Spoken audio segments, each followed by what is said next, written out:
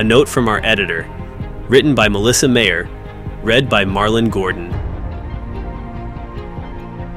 Happy back to school, friends.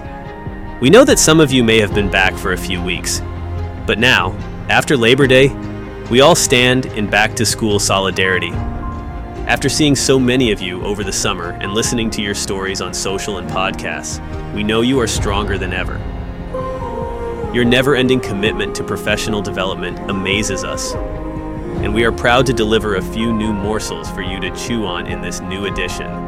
Stefanie Giannini says it well in her article. Take what you learn now and store it up for those mid-year slumps or unexpected bumps in the road, because we know they will come and you will rise above, as you always do.